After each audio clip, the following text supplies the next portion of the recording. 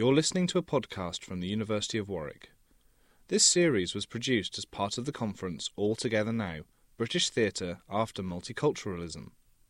The conference was organised in collaboration with the British Theatre Consortium. In this episode, we hear from Playwright Howard Brenton, speaking as part of the panel discussion, A National Narrative. You do write with a social purpose, but I think that it's often accidental that you express something nationally. I've really written plays which have attempted to address a social purpose in two strands. One strand of more or less straight history plays, and another a strand of instant satirical, rather dirty shows in collaboration with others. One co-author is in the audience, Andy de la Tour. My first satire really was a play called The Churchill Play, written 35 years ago. It's horrendous to have an artistic past suddenly in your late 60s. This was a deliberate attempt to write a dystopia, because when it was written 1973, 1974, there was a very uneasy feeling in the country that civil liberties were under threat, that union rights were under threat. And the play is a dystopia set in a prison camp in the future where people have been rounded up and imprisoned without trial. Horrible echoes down the 35 years. It involved the presentation of a play about Winston Churchill, who appeared naked in a bath with Stalin, fighting over the soap which represented history. It was deliberately done as attempting to say, do not let freedom go. And the anthem line of the piece was, when did freedom go? When do you notice when it goes? So it seemed quite a rational undertaking to me. Watching the play 14 years later, being revived by the RSC at the Barbican, it appeared without any rationality whatsoever. An incredibly psychotic outpouring from this younger man in the early 70s. Whether it identified a narrative or not, I don't know. Another history play was about Byron and Shelley, and that was written in around 84, Thatcher triumphal years. And it tried to express a sense of exile. In the way it's my most successful play, it's the one that's been revived the most. It was about Byron Shelley and their circle and their attempt at some kind of utopian summer in 1816 in Italy and Geneva. And that had the direct social purpose of saying, we are losing something. My Republican England is being lost. The people that you think, I was trying to say, to the new triumphal right, who you think are the great English poets actually were revolutionaries who were thrown out of this country, and a lot of people are feeling that now. It was written like that. What it is about now is really about the sexual politics of how Byron and Shelley treated their women. And that's what is jagged and comes out of the play when you see it revived now. It's transmuted. Then I've recently done 2 more history plays, in fact 3 more history plays. I wrote a play for California, for Janelle actually, for her in Davis. This was a play called In Extremis and was about Abelard and Eloise and about the 12th century Renaissance in France, when there was Renaissance broke out early in France with values of rationality, philosophy, classical learning.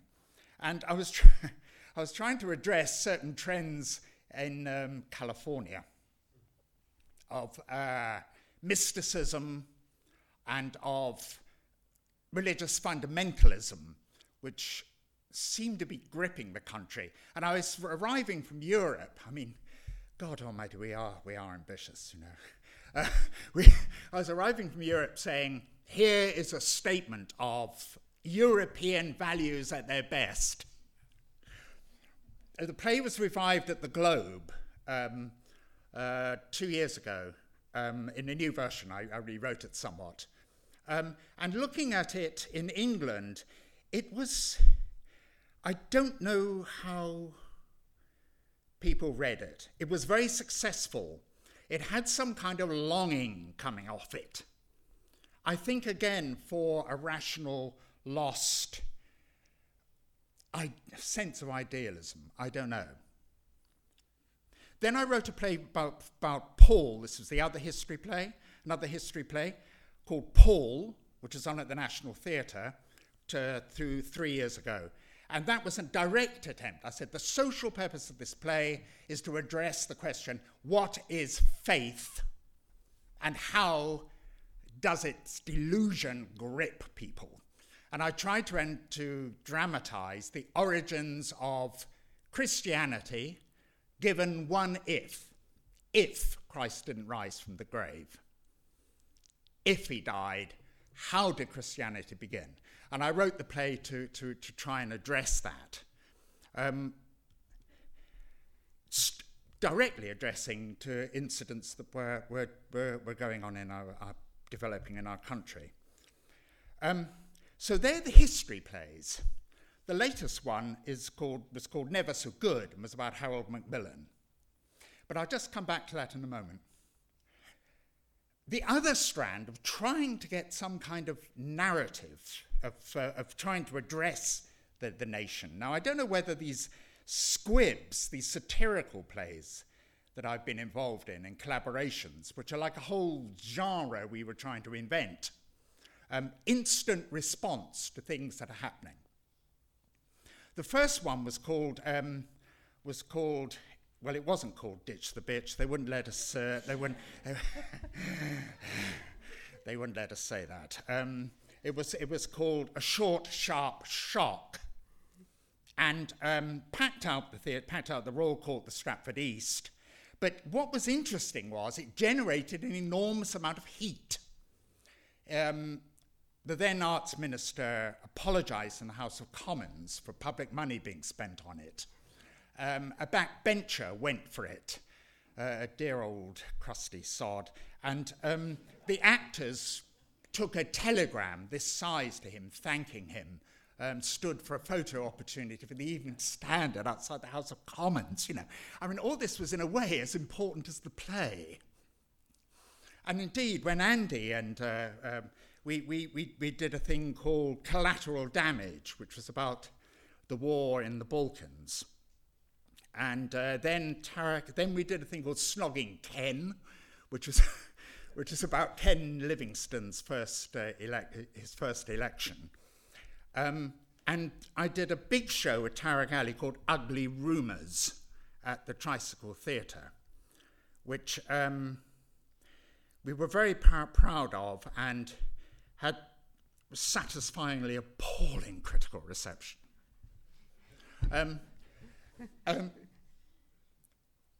Whether that is a way of addressing a national narrative, satirical instant plays.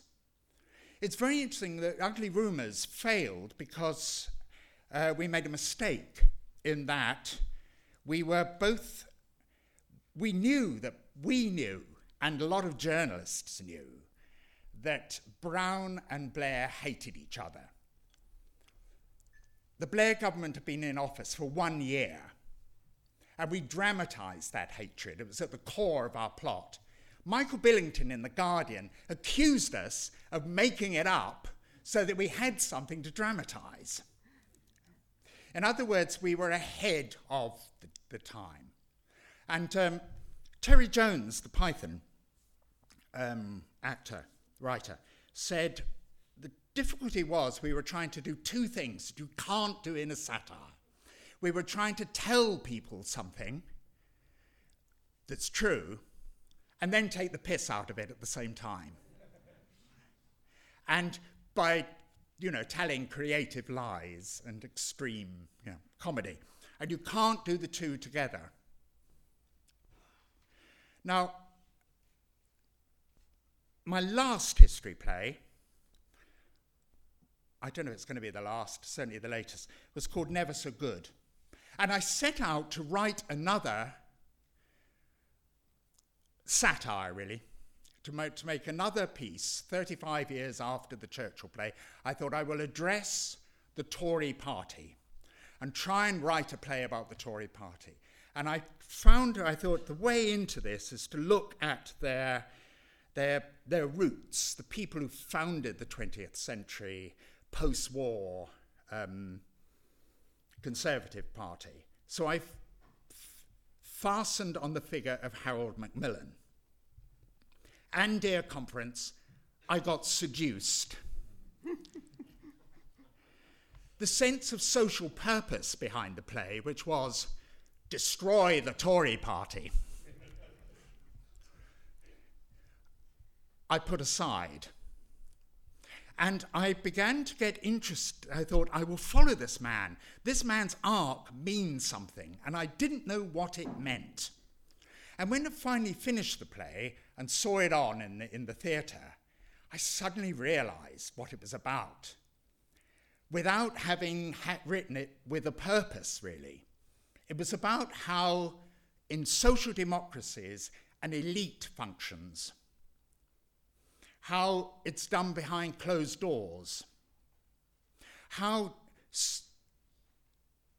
democratic politicians fail, how they're ahead of their time and then they're behind it, how they dream of coming to power for years, like Eden. Eden was almost embarrassing on the stage because it's Brown's story. Years of being the one with his own cabal. He is going to be the great prime minister. Eden comes to power, he's a disaster. Into the drinks and the pills. Same thing is going on at number 10. If you talk to certain journalists. But it was by accident. So I think whether these plays, and the plays of my contemporaries, because many people followed this play, this line of writing. I think of David's last play, David Hare's last play, Gethsemane, which was hit by apparently being out of date. It was a play about the Labour Party, but it seemed to be out of date and got ill-received in some quarters because of that, and said, well, the news has moved on. I think maybe later it will look like a very, very good play about the history play, about our time, or at least about the Labour Party, as it has been in the last 3 or 4 years. But I thought, did Shakespeare deliberately set out to attack Puritanism with Malvolio and Angelo? Or was it in a curious, the playwright's instinct to storytelling, to dramatising now, something that will get the look from the audience now, which will get them to turn their face towards the play you're putting on, plugs you into the zeitgeist. And by accident, Shakespeare writes measure for measure in a way, by accident or just by instinct. And I came across this quote by Shaw, not young, but quite early in his career, when he'd written a number of brilliant social plays with strong social purpose. Mrs. Warren's Profession, for example. And I came across this in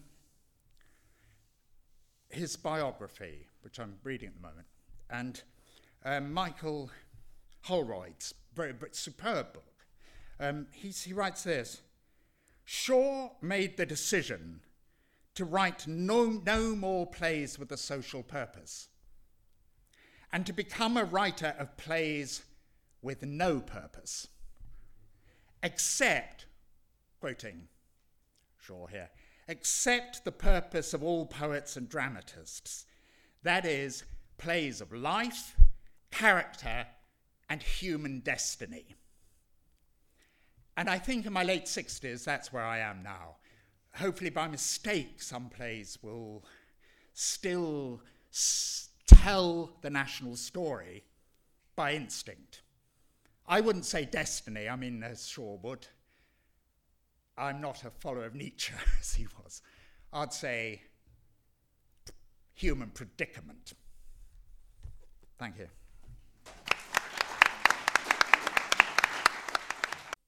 This conference was supported by the School of Theatre, Performance and Cultural Policy Studies at the University of Warwick, Warwick Arts Centre, the Humanities Research Centre at the University of Warwick, and the Department of Drama and Theatre at Royal Holloway.